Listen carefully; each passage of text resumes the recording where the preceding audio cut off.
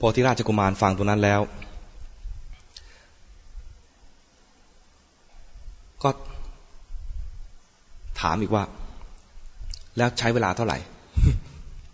รู้แล้วว่าคุณสมบัติของผู้ที่จะเรียนเป็นอย่างนี้นะแล้วใช้เวลาเท่าไหร่พระเจ้าตรัสว่าผู้ที่มีคุณสมบัติ5ประการนี้จำได้ไหม5ประการอะไรบ้างอ่ะมีศรัทธาไม่ขี้โรค ไม่ขี้โม้ไม่ขี้เกียจแล้วก็มีปัญญาในนี้คือเห็นความเกิดดับด้วยนะไม่ใช่ปัญญาแบบจำอย่างเดียวเป็นปัญญาเห็นสภาวะแล้วมันเกิดดับมีคุณสมบัติ5อย่างนี้แล้วเนี่ยมาปฏิบัติในพระศาสนาไม่เกิน7 ปี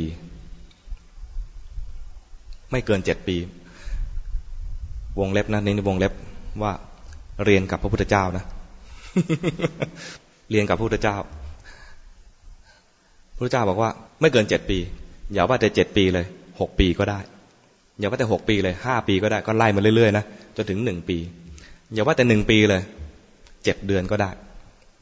7 เดือนไม่ถึงปีใช่ไหมอย่าว่า7 เดือนเลย6 เดือนก็ได้ไล่มาเรื่อยๆจะเป็น6 เดือน5 เดือน4 เดือน3 เดือน2 เดือน1 เดือนอย่าว่าแต่1 เดือนเลยครึ่งเดือนก็ได้อย่าว่าแต่ครึ่งเดือนเลย7 วันก็ยังได้เลย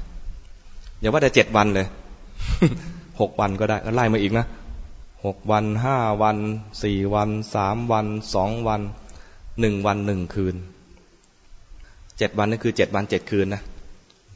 ปกติอยู่แล้วมันต้องผ่านกลางคืนด้วยนะจนถึง1 วัน1 คืนคือ24 ชั่วโมงเรียนวันนี้พรุ่งนี้เช้า11 โมงบรรลุเลยเงี้ยก็ได้อัศจรรย์ไหมพระเจ้ายังบอกว่าอย่าว่าแต่วันหนึ่งเลย อ่านถึงตรงนี้แล้วโอ้โหขนาดนี้เชียวเหรออย่าว่าแต่วันหนึ่งเลยยังมีอีกเลย สอนเช้าบรรลุเย็นสอนเย็นบรรลุเช้าก็ได้นี่เอาเริ่มต้นเลยนะคนเริ่มต้นมาเรียนให้รู้แล้วนำไปปฏิบัตินะสอนเช้าบรรลุเย็นสอนเย็นบรรลุเช้าไม่ถึงวันใช่ไหมประมาณครึ่งวันก็ได้ตัวอย่างคือใครฮะยกตัวอย่างได้ไหมใครบ้างที่สอนเช้าแบบมาเริ่มต้นเลยนะไม่ใช่ว่าเรียนมาก่อนแล้วก็มาฟังทำซ้ำอีกทีนะเอาแบบเริ่มต้นครั้งแรกเลยมาฟังครึ่งวันเสร็จสำเร็จแล้วมีไหมอาตมานึกได้คือสุภัททะองค์สุดท้ายวันปรินิพพานวันนั้นเนี่ยคือพระพุทธเจ้าเขาเรียกอะไรสายญาติแล้วนะสายญาติคืออะไรนอนแล้วสุภัททะมาขอเรียนตอนนั้นคือพระอานนท์เนี่ยปิดรับแขกแล้วคือกษัตริย์ทั้งหลายก็มากราบลาแล้วนะกษัตริย์ทั้งหลายกราบลากว่าจะหมดนั้นก็คงดึกแล้วล่ะจนกลับไปหมดแล้วสุภัททะเนี่ยร้อนใจมากเลยไม่ได้ต้องขอเข้าเฝ้าหน่อยเพราะว่าสงสัยมานานแล้วถ้าไม่ได้เรียนตอนนี้แล้วท่านจะปรินิพพานวันนี้นะคืนนี้เนี่ยถ้าไม่ได้เรียนเนี่ยก็คงไม่มีใครสอนเขาได้ละขอเข้าเฝ้าพระนนท์บอกว่าอย่าเลยตอนนี้พระพุทธเจ้าเนี่ยจะปรินิพพานอยู่แล้วอย่าเพิ่งไปกวนท่านเลยขอเวลาเถอะอย่าไปกวนท่านเลยสุภัททะก็ไม่ยอมจะขอเข้าเฝ้าเสียงดังอยู่พระเจ้าตรัสถามพระอานนท์เสียงอะไรก็มากราบทูลว่าสุภัททะขอเข้าเฝ้ายังไม่ได้บวชเลยนะสุภัททะขอเข้าเฝ้าสุภัททะก็มีเหตุผลว่าถ้าไม่ได้เข้าเฝ้าตอนนี้พระพุทธเจ้าปรินิพพานไปจะไม่ได้เรียนกับพระองค์แต่ว่าพระอานนท์ก็มีเหตุผลว่าพระองค์เนี่ยจะปรินิพพานอยู่แล้วกว่าจะมาถึงจุดที่ปรินิพพานเนี่ยก็ป่วยหนักมาตลอดทางอาพาธหนักมาตลอดทางน่าจะอ่อนแรงเต็มทีอย่ากวนเลย เวลานี้ขอให้ท่านอะไรถ้าพูดอย่างคนไทยทั่วไปก็คือให้ไปแบบสบายๆหน่อยแต่พระเจ้ามีพระมหากรุณาบอกว่าให้เขาเข้ามาเถิดอานนท์ที่เราบำเพ็ญบารมีมาเนี่ยเพื่อมาสอนคน เพราะฉะนั้นให้โอกาสกับคนคนนี้พอเข้ามาก็ถามยาวมากเลยถ้าตอบแบบวันเวลาปกติเนี่ยคงได้อีกพระสูตรหนึ่งใหญ่ยาวๆแต่พระเจ้าตรัสว่าคำถามเหล่านั้นยกไว้เถอะยกไปก่อนไม่อธิบายแต่ตอนเนี้ยที่สำคัญเลยคือวิธีปฏิบัติตอนเนี้ยพระอรหันต์คือถามเรื่องพระอรหันต์นะในศาสนาอื่นมีบ้างไหมใครจริงใครไม่จริงอะไรประมาณนี้พระเจ้าบอกว่าอย่าไปสนใจเรื่องอื่นเลยเอาสนใจตอนนี้เรื่องสำคัญก็คือว่าพระพุทธเจ้าตรัสว่าพระอรหันต์มีเฉพาะในศาสนาของพระองค์เท่านั้นมีเฉพาะกับผู้ที่ปฏิบัติตามมรรคมีองค์8นี้เท่านั้นและท่านก็แสดงมรรคมีองค์8ให้ฟังเมื่อได้คำยืนยันจากพระพุทธเจ้าว่ามีเฉพาะในศาสนาพุทธเท่านั้นคือในคำสอนของพระองค์เท่านั้นอย่างเงี้ยก็เลยเกิดศรัทธาขึ้นมาว่าขอบวชพระพุทธเจ้าก็ให้พระอานนท์ไปจัดการบวชให้บวชเสร็จไม่มาเข้าเฝ้าไม่มารอส่งพระพุทธเจ้าปรินิพพานสุภัททะนะไม่รอส่งพระพุทธเจ้าปรินิพพานไปทำความเพียรบวชเสร็จไปทำความเพียรไม่ทันข้ามคืนเลยเป็นพระอรหันต์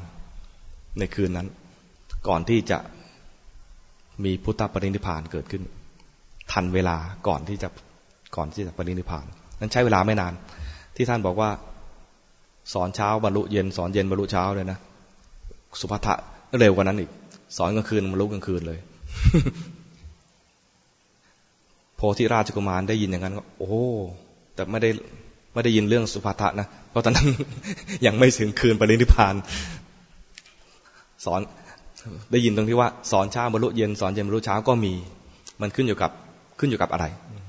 ขึ้นอยู่กับความแก่กล้าของอินทรีย์ขึ้นอยู่กับบารมีที่บ่มเพาะมาสองอย่างนะอินทรีย์กับบารมีขึ้นอยู่กับความแก่กล้าของอินทรีย์และขึ้นอยู่กับบารมีที่บ่มเพาะมาถ้าอินทรีย์น้อยไม่แก่กล้าอินทรีย์อ่อนก็ใช้เวลามากหน่อยบารมีมีมาน้อยสะสมมาน้อยก็ใช้เวลามากหน่อยแต่ถ้าทั้งสองอย่างมีมากก็พร้อมพอที่จะบรรลุได้เร็วโพธิราชกุมารก็ประกาศโอ้น่าอัศจรรย์มากเลยพระพุทธเจ้าน่าอัศจรรย์พระธรรมน่าอัศจรรย์พระสงฆ์น่าอัศจรรย์เพื่อนที่มาด้วยกันบอกเพื่อนของโพธิราชกุมารแปลกเพื่อนเราแปลกตะโกนอยู่ได้ว่าน่าอัศจรรย์น่าอัศจรรย์คนอื่นก็ฟังกันเนี่ยนะเขาต้องพุทธังสรณังคัจฉามิธัมมังสรณังคัจฉามิสังฆังสรณังคัจฉามิคือขอถึงพระพุทธเป็นที่พึ่งที่ระลึกขอถึงพระธรรมเป็นที่พึ่งที่ระลึกขอถึงพระสงฆ์เป็นที่พึ่งที่ระลึกตะโกนอยู่ได้อัศจรรย์อัศจรรย์ทำไมไม่ประกาศชัดๆไปเลยว่าพุทธังสรณังคัจฉามิธัมมังสรณังคัจฉามิสังฆังสรณังคัจฉามิโพธิราชกุมารบอกว่านายนี่ไม่รู้อะไร เพื่อนนี่ไม่รู้อะไรเราเนี่ยถึงพระพุทธพระธรรมพระสงฆ์ตั้งแต่อยู่ในท้อง เชื่อไหมใครถึงพระพุทธเจ้าถึงพระธรรมถึงพระสงฆ์ตั้งแต่อยู่ในท้องบ้างมีไหมโพธิราชกุมารนะถึงตั้งอยู่ในท้องแม่เนี่ยตอนอุ้มท้องเลยนะเข้าเฝ้าพระพุทธเจ้าฟังธรรมพระพุทธเจ้าแล้วซาบซึ้งมากเข้าไปกราบพระพุทธเจ้าแล้วบอกว่าขอให้พระพุทธองค์ทรงทราบไว้ด้วยว่ากระหม่อมชั้นพร้อมลูกในท้องนี้ ขอถึงพระพุทธพระธรรมพระสงฆ์พอคลอดออกมานะแม่ก็มาเล่าให้ฟังเนี่ยวันหนึ่งนะอุ้มท้องลูกอยู่เนี่ยไปเข้าเฝ้าพระพุทธเจ้าฟังธรรมแล้วกล่าวพุทธังสรณังคัจฉามินะกล่าวเผื่อลูกด้วยนะ ไปกล่าวต่อหน้าพระพุทธเจ้าเลยว่าลูกในท้องเนี่ยถึงพระพุทธธรรมพระสงฆ์แล้วนี่มาเล่าให้ฟังทีหลังนี่ถึงพระพุทธธรรมพระสงฆ์ตั้งแต่อยู่ในท้องครั้งแรกตอนเป็นเด็กแบเบาะเนื่องจากเป็นลูกเจ้าเป็นลูกกษัตริย์ก็มีเขาเรียกอะไรแม่นมนางนมแม่นมก็อุ้มโพธิราชกุมารเนี่ยตอนจะเป็นเด็กแบเบาะเลยนะไปฟังธรรมพอไปฟังธรรมแล้วก็ซาบซึ้งประกาศตัวเองว่าขอถึงพระพุทธพระธรรมพระสงฆ์เป็นที่พึ่งที่ระลึก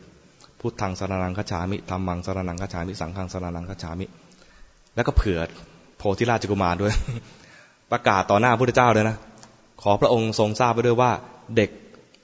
ที่กำลังดูดนมอยู่เนี่ยถึงพระองค์เป็นที่พึ่งด้วยถึงพระธรรมเป็นที่พึ่งด้วยถึงพระสงฆ์เป็นที่พึ่งด้วยถึง2 ครั้งประกาศ2 ครั้งประกาศผ่านแม่ครั้งหนึ่งประกาศผ่านแม่นมครั้งหนึ่งครั้งนี้จึงเราไม่จำเป็นจะต้องกล่าว จะกล่าวก็ได้คุยกันอีกวันนั้นเนี่ยพระพุทธเจ้าให้เวลากับโพธิราชกุมารมากเลยวันนี้เล่าเรื่องโพธิราชกุมารนี่ก็หมดเวลาแล้วมั้ง เหตุที่โพธิราชกุมารพบพระพุทธเจ้านะเพราะว่าโพธิราชกุมารเนี่ยสร้างปราสาทชื่อโกกนุษแปลว่าบัวแดงดอกบัวแดงปราสาทนั้นสวยงามมากถ้าสร้างด้วยไม้ช่างฝีมือเก่งมากสร้างแล้วโพธิราชกุมารก็คิดว่าโอ้สวยจริงๆเลยไม่เคยเห็นที่ไหนถามช่างว่าเคยสร้างแบบนี้ที่ไหนไหมช่างบอกว่าไม่เคยครับหลังเนี้ยไม่เคยสร้างที่อื่นเลยเพิ่งสร้างที่นี่เป็นที่แรกโพธิราชกุมารก็คิดในใจเลยว่าเดี๋ยวถ้าเสร็จนะจะต้องฆ่าช่างทิ้งซะคิดยังไงงง โหดมากเลยนะคิดแบบโหดแบบ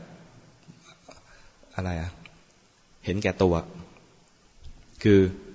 ถ้าช่างนี้มีชีวิตอยู่นะ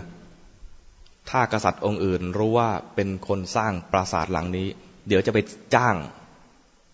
ไปสร้างปราสาทแบบนี้อีกปราสาทของเราจะไม่อัศจรรย์จะไม่เป็นหนึ่งในโลกเพื่อให้ปราสาทนี้เป็นหนึ่งในโลกสร้างเสร็จแล้วจะฆ่าช่างทิ้งซะ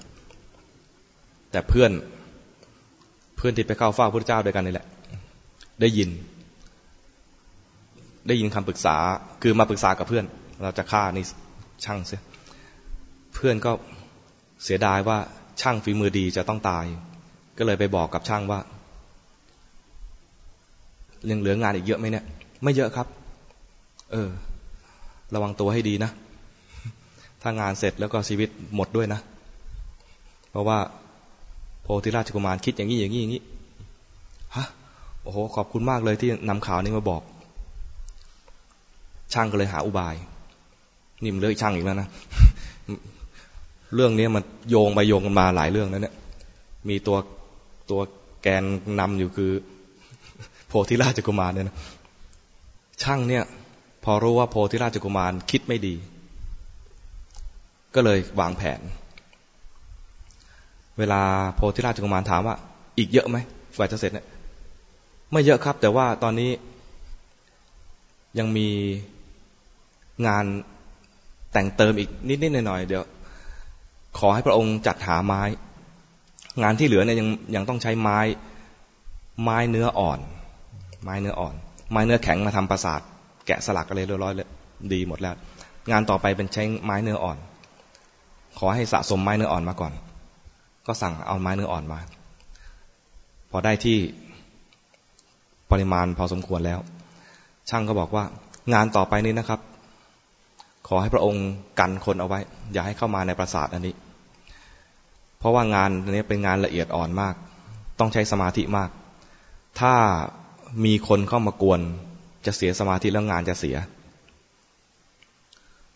แม้แต่พระองค์เอง แม้แต่คนที่อนุญาตเข้าได้คือภรรยาเท่านั้นคนอื่นห้ามเข้าค คนจะมาส่งอาหารมีคนเดียวคือภรรยาคนเดียวที่เข้ามาได้ก็แวดล้อมปราสาทที่ยังสร้างไม่เสร็จเนี่ยเอาไว้ไม่ให้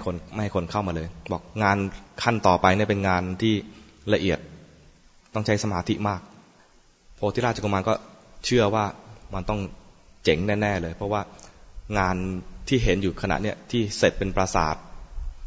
ก็อัศจรรย์มากตอนที่ห้ามคนเข้าเนี่ยช่างก็ทำนกยนต์เข้าใจไหมนกยนต์สมัยก่อนไม่มีเครื่องบินทำเป็นรูปนกด้วยไม้ทำไมต้องใช้ไม้เนื้ออ่อนเพราะว่าไม้เนื้อแข็งมันหนักไม้เนื้ออ่อนมันเบาก็นึกไม่ออกเหมือนกันแกจะทำยังไงแต่แกทำได้ทำไม่ใช่ทำให้ตัวเองบินคนเดียวไม่ใช่ทำให้นกบินตัวเดียวนั่นไม่ใช่ตัวเองไปกับเมีย2 คนด้วยไปกับพรรคพวกลูกน้องช่างทั้งหมดเลยไปด้วยกันพอทำเสร็จก็บินไปเลย เขาใช้คำว่าครุฑยักษ์บินไปดีว่าช่วงนั้นไม่มีผู้ประกอบการร้ายอะไร บินไปไม่มีตกในระหว่างทางไปลงที่เชิงเขาหิมาลัยไปอยู่เชิงเขาหิมาลัยก็คนในแถบนั้นก็อัศจรรย์ว่าโอ้คนนี้มายังไงมากับฟ้ามากับนกไม้ก็เลยตั้งให้เป็นพระราชาจากช่างนะตั้งให้เป็นพระราชาส่วนโพธิราชกุมารพอช่างไปก็สำนึกผิดตัวเองก็เลยนิมนต์พระพุทธเจ้ามาเพื่อที่ฉลองปราสาทตอนจะฉลองปราสาทเนี่ยปราสาทนั้นยังไม่เคยมีคนใช้เลยไม่มีคนได้ใช้สอยนะก็พอพระพุทธเจ้ามาเนี่ย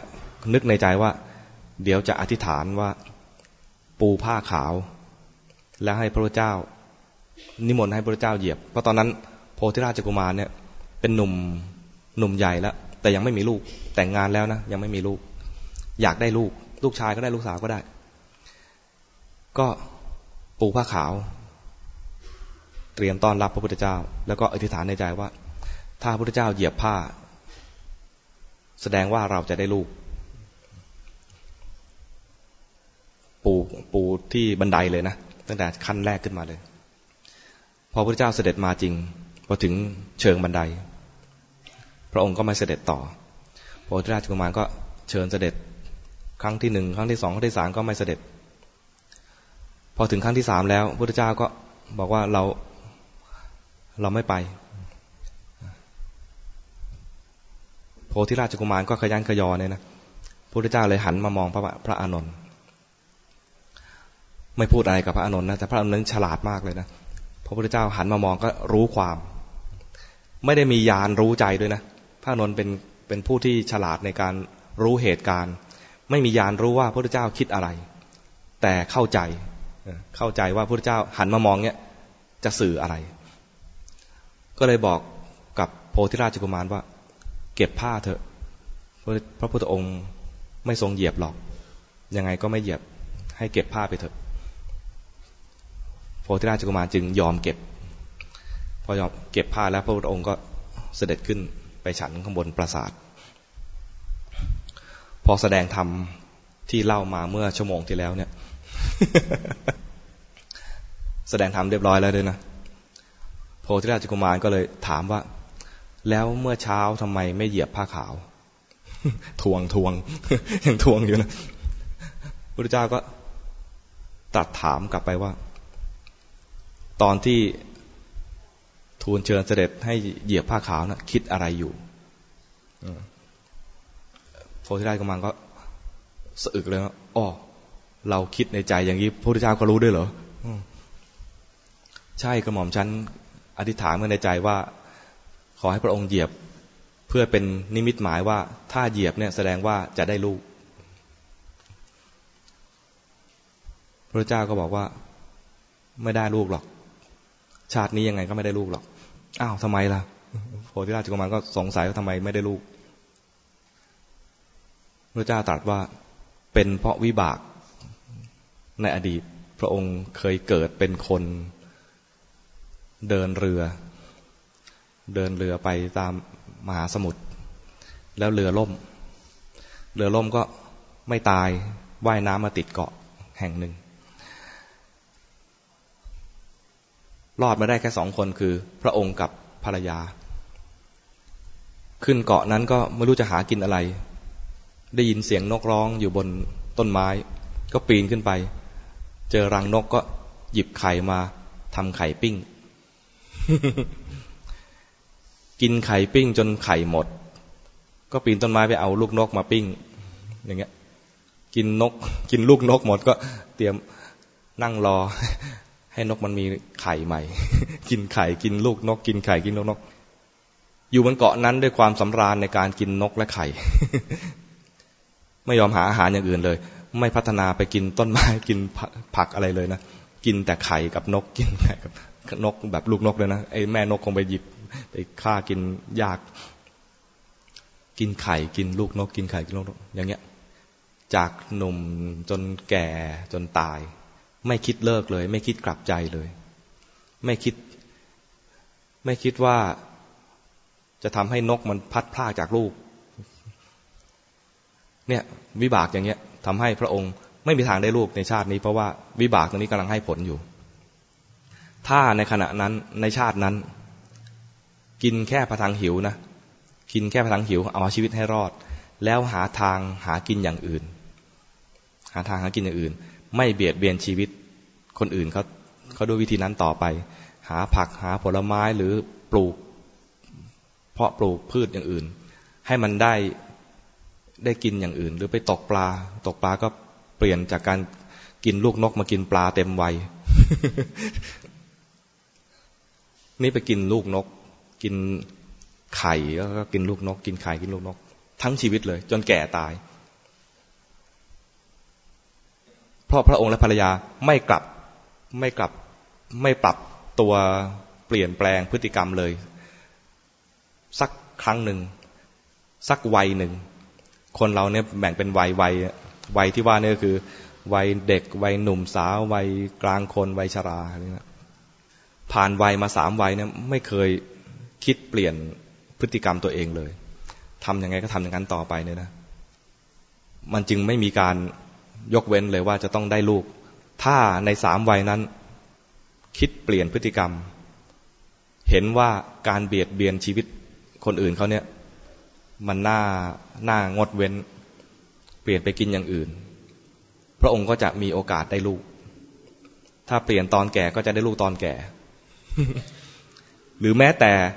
คนหนึ่งกินไปทั้งชีวิตนะแต่ภรรยาเนี่ยเลิกกินภรรยาเลิกกินหรือภรรยากินไปทั้งชีวิตแต่สามีเลิกกินอย่างนี้ยังพอได้ยังพอมีโอกาสแต่ทั้งคู่กินอร่อยทั้งชีวิตไม่เปลี่ยนเลยเรียกว่าไม่มีการยับยั้งชั่งใจเลยเมื่อไม่ยับยั้งชั่งใจจึงแก้ไม่ได้เลยอันนี้นะมันก็ปรับเข้ามาพระพุทธเจ้าไม่ได้สอนแค่ระลึกชาติอดีตให้ฟังแบบธรรมดาเท่านั้นก็ปรับมาถึงธรรมะด้วยคือถ้าปล่อยใจให้เตลิดไปเรื่อยๆไม่คิดแก้เลยนะใช้ไม่ได้ถ้าวัยผ่านเลยไป ล่วงวัยผ่านไปไม่คิดกลับใจมารู้ตัวเลยเนี่ยนะ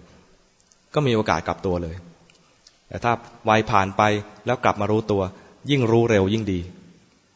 เหมือนกับถ้าเราอยากได้ลูกแล้วไม่คิดเบียดเบียนลูกคนอื่นถ้ากลับตัวตั้งแต่ตอนหนุ่มๆสาวๆจะมีลูกได้ตั้งแต่ตอนหนุ่มๆสาวๆถ้าอยากได้มรรคผล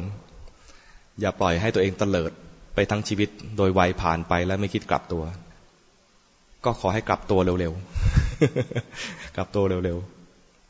ๆอย่าให้มันผ่านวัยผ่านไปแล้วพอมันถึงขั้นสุดท้ายแล้วอาพาธมากข้อที่2เนี่ยอาพาธมากชาราก็มาอาพาธก็มาคุณสมบัติข้อนี้ถ้ามาในขณะที่เรายังฝึกไม่ดีหรือยังไม่ได้ฝึกเนี่ยนะคราวนี้หมดโอกาสแล้วเพราะเป็นคุณสมบัติแค่ข้อเดียวก็เรียกว่าทำให้ฝึกยากและฝึกไม่ได้ดังนั้น ฝึกให้ได้ก่อนตอนที่มันมีอาพาธน้อยๆอย่างนี้นะแล้วพออาพาธหนักๆเข้าเนี่ยสิ่งที่เราฝึกมาเนี่ยจะเป็นที่พึ่งของเราต่อไป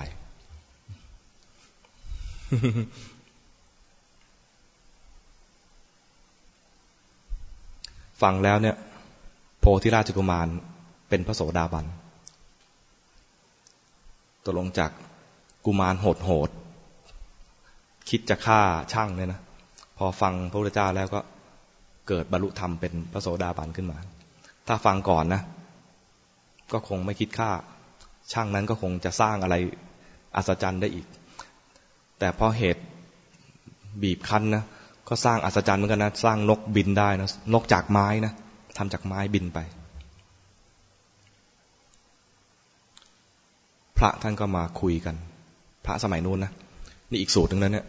มัน เรื่องเดียวกันเนี่ยแต่ว่าหลายสูตรนะวันนี้ยำนะยำหลายสูตรมากเลยแต่เรื่องเกี่ยวกับโพธิราชกุมารเนี่ยพระมาคุยกันโหโพธิราชกุมารนะโหดมากเลยนะพระท่านคงไม่ค่อยมีธุระอะไรมากนะนั่งคุยกัน โพธิราชกุมารโหดจริงๆเลยกักขระหยาบคายทำไมช่างเนี่ยฝีมือดีอย่างนั้นแล้วทำไมคิดไปฆ่าเขากำลังคุยกันโม้กันเมามันพระพุทธเจ้าเสด็จมาวงแตก พระพุทธเจ้าถามคุยอะไรกันอยู่อ๋อเมื่อกี้คุยเรื่องโพธิราชกุมารครับคุยว่ายังไงบอกไม่น่าเชื่อว่าโพธิราชกุมารเนี่ยจะหยาบช้ากักขระขนาดนั้นคิดจะฆ่าช่างของตัวเองเพียงแค่จะให้ผลงานของตัวเองเนี่ยเป็นหนึ่งในโลกอ๋อโพธิราชกุมารนะไม่ใช่หยาบเฉพาะชาตินี้หรอกนิสัยมันมาตั้งแต่ก่อนนี่แล้วโยมนิสัยอย่างงี้นะมันมีนิสัยมาตั้งแต่อดีตชาติแล้วนะแก้ยาก นิสัยเรียกว่าอะไรอุปนิสัยในจิตใจเราเนี่ยแต่ละคนเนี่ยมันสั่งสมกันมาแต่นิสัยหยาบนิสัยละเอียดอะไรอ่อนโยนอะไรนะไม่ได้เป็นตัวขัดขวางมรรคผลนะอย่างหยาบอย่างนั้นเนี่ยอย่างโพธิราชกุมารก็สามารถเป็นพระโสดาบันได้เมื่อเป็นพระโสดาบันแล้วก็พัฒนาตัวเองต่อไปจนถึงเป็นพระอรหันต์ได้เพราะเข้าสู่กระแสแล้วแต่ว่าพอเป็นพระโสดาบันเนี่ยความหยาบนิสัยหยาบตัวเองมีอยู่เนี่ยมันไม่เอาความหยาบนั้นมาทำให้ผิดศีลต่อไปอาจจะเป็นความหยาบในปกติที่เวลาพูดเวลาแสดงออกทางกริยาอาจจะยังหยาบเหมือนเดิมแต่ว่าความหยาบนั้นจะไม่เอามาผิดศีลแล้วจะไม่คิดฆ่าใครแม้แต่แวบขึ้นมาในใจพระโสดาบันเนี่ยนะจะไม่คิดที่จะฆ่าไม่คิดที่จะผิดศีลแต่ความหยาบที่เป็นนิสัยเดิมยังมีอยู่เพราะสั่งสมมานานอย่างที่พระเจ้าตรัสว่าโพธิราชกุมารเนี่ยนะหยาบมานานแล้ว ชาติก่อนเนี่ยนะเราเป็นอาจารย์เรานี่คือพระพุทธเจ้านะเป็นอาจารย์สอนโพธิราชกุมารก็เป็นราชโอรสเมืองพาราณสีมาเรียนด้วยเราเป็นอาจารย์อยู่ตักกศิลารู้จักตักกศิลาไหมตักกศิลาเนี่ยเป็นเมืองชุมนุมยุทธจักร ชุมนุมอาจารย์เก่งๆปัจจุบันเนี่ยก็คืออยู่ชายแดนระหว่างปากีสถานกับอัฟกานิสถานเมืองตักกศิลาไปเรียนอาจารย์ก็เห็นว่านิสัยหยาบก็เลยเตือนว่าระวังความหยาบคายของตัวเองนะอย่าให้ความหยาบคายของตัวเองเนี่ยไปทำคนอื่นเดือดร้อนเพราะทำเดือดร้อนแล้วเนี่ยนะผลก็จะสะท้อนมาถึงเราทำดีได้ดีนะทำชั่วได้ชั่วปลูกพืชเช่นใดให้ผลเช่นนั้นสอนลูกศิษย์ที่เป็นอดีตชาติของโพธิราชกุมารลูกศิษย์ก็จำครับผมแล้วก็เรียนจบแล้วก็กลับถึงเมืองแสดงวิชาให้พ่อดูพ่อก็ชอบใจว่าเก่งตั้งให้เป็นอุปราชพอพ่อตายสวรรคตพระบิดาสวรรคตก็มาเป็นพระราชาพอเป็นพระราชาได้อำมาตย์คนหนึ่งคิดไม่ดี คิดไม่ดีในแง่ที่ว่าเราในบรรดาอำมาตย์ทั้งหลายเนี่ยถือว่าใหญ่มากแล้วในเมืองนี้แต่ยังใหญ่ไม่พออยากใหญ่ทั่วชมพูทวีป จะใหญ่ทั่วชมพูทวีปเนี่ยก็คือต้องอยู่กับกษัตริย์ที่ใหญ่ครองชมพูทวีปจะทำยังไงให้ใหญ่กว่านี้ตัวเองไม่อยากจะเป็นกษัตริย์ก็จริงนะแต่อยากจะใหญ่ ยุให้กษัตริย์ก็คืออดีตชาติของโพธิราชกุมารเนี่ยให้ขยายอาณาเขตให้จับกษัตริย์ตอนนั้นมีทั้งหมดเป็น100 เมืองนะให้จับกษัตริย์ทั้งหลายเนี่ยมาเป็นเฉลยแล้วก็ยึดอำนาจต่อไปเรื่อยๆแล้วตักกศิลาเนี่ยอยู่ไกลแล้วเป็นอีกเมืองนึงนะเป็นเมืองของอาจารย์เนี่ยนะเป็นเมืองสุดท้ายตกลงก็ไปลบกับเมืองของอาจารย์ถูกลูกยุของลูกน้องลืมหมดเลยนะลืมลูกศิษย์ลืมอาจารย์หมดเลยนะไปล้อมเมืองสู้อาจารย์ไม่ได้ก็เลยปรึกษากับอมาตย์ที่ยุเนี่ยบอกว่าทำยังไงดีไม่ชนะลูกศิษย์ก็บอกว่าสงสัยจะต้องทำพิธีบูชาเทวดาทำยังไง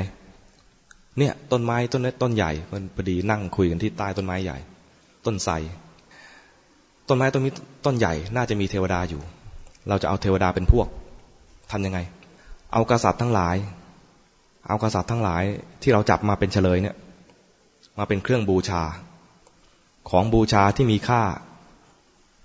คงไม่เท่ากับชีวิตกษัตริย์หรอก พวก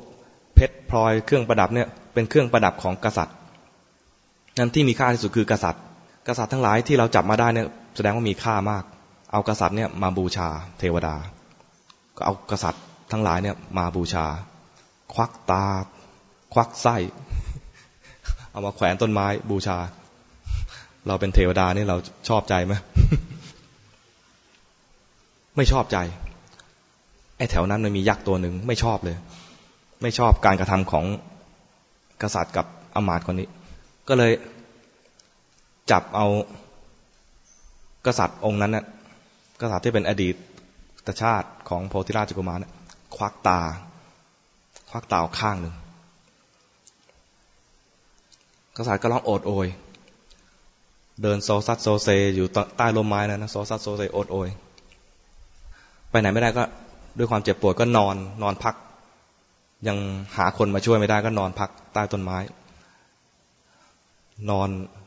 นมองท้องฟ้านอนมองพุ่มไม้นกตัวหนึ่งมากินซากศพนกแร้งจึงเรียกว่าแร้งถึง แร้งถึงศพแล้วก็จับชิ้นเนื้อก้อนหนึ่งกระดูกก็ติดกับชิ้นเนื้อน่ะขึ้นไปคบไม้แล้วก็แทะกิน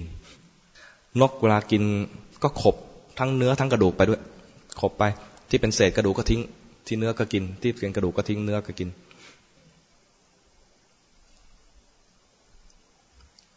เศษกระดูกใครเคยกินไก่บ้างกระดูกไก่เนี่ยพอแตกคมไหมคมนะไม่ได้มันยากมากเลยจะหั่นไก่ที่กระดูกแบบเนียนๆเรียบๆกระดูกแตกจะคมไอ้นกเนี่ยก็กินกระดูกตรงไหนเป็นเศษกระดูกก็เหวี่ยงทิ้งเศษกระดูกอันนึงก็มาทิ่มตาที่เหลืออยู่ข้างเดียวก็ทิ่มอีกตกลงบอด2 ข้างตอนบอด2 ข้างเนี่ย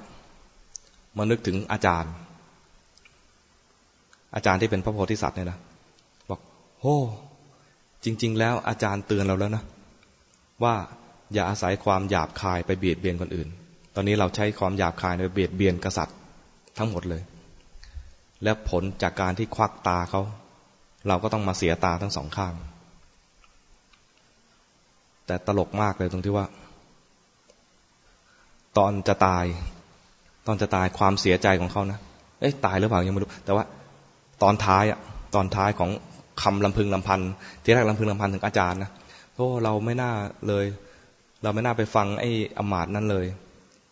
อาจารย์เตือนเราตั้งแต่ตอนเรียนแล้วว่าอย่าใช้ความหยาบคายเนี่ยไปเบียดเบียนคนอื่น เพราะว่า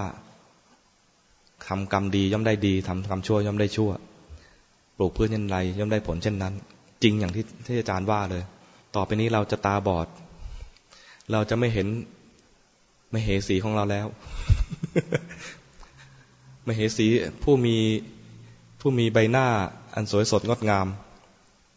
ผู้มีผิวพรรณผ่องใสเราจะไม่เห็นมเหสีของเราแล้วทุกข์ที่เจ็บตาเนี่ยทุกข์ที่ตาบอดที่เจ็บตาอยู่ขณะนี้เนี่ยยังไม่เท่าทุกข์ที่ว่าจะไม่เห็นภรรยาตัวเอง ดูบ่นแบบพระเอกมากเลยนะ นี่เป็นอดีตชาติของโพธิราชกุมาร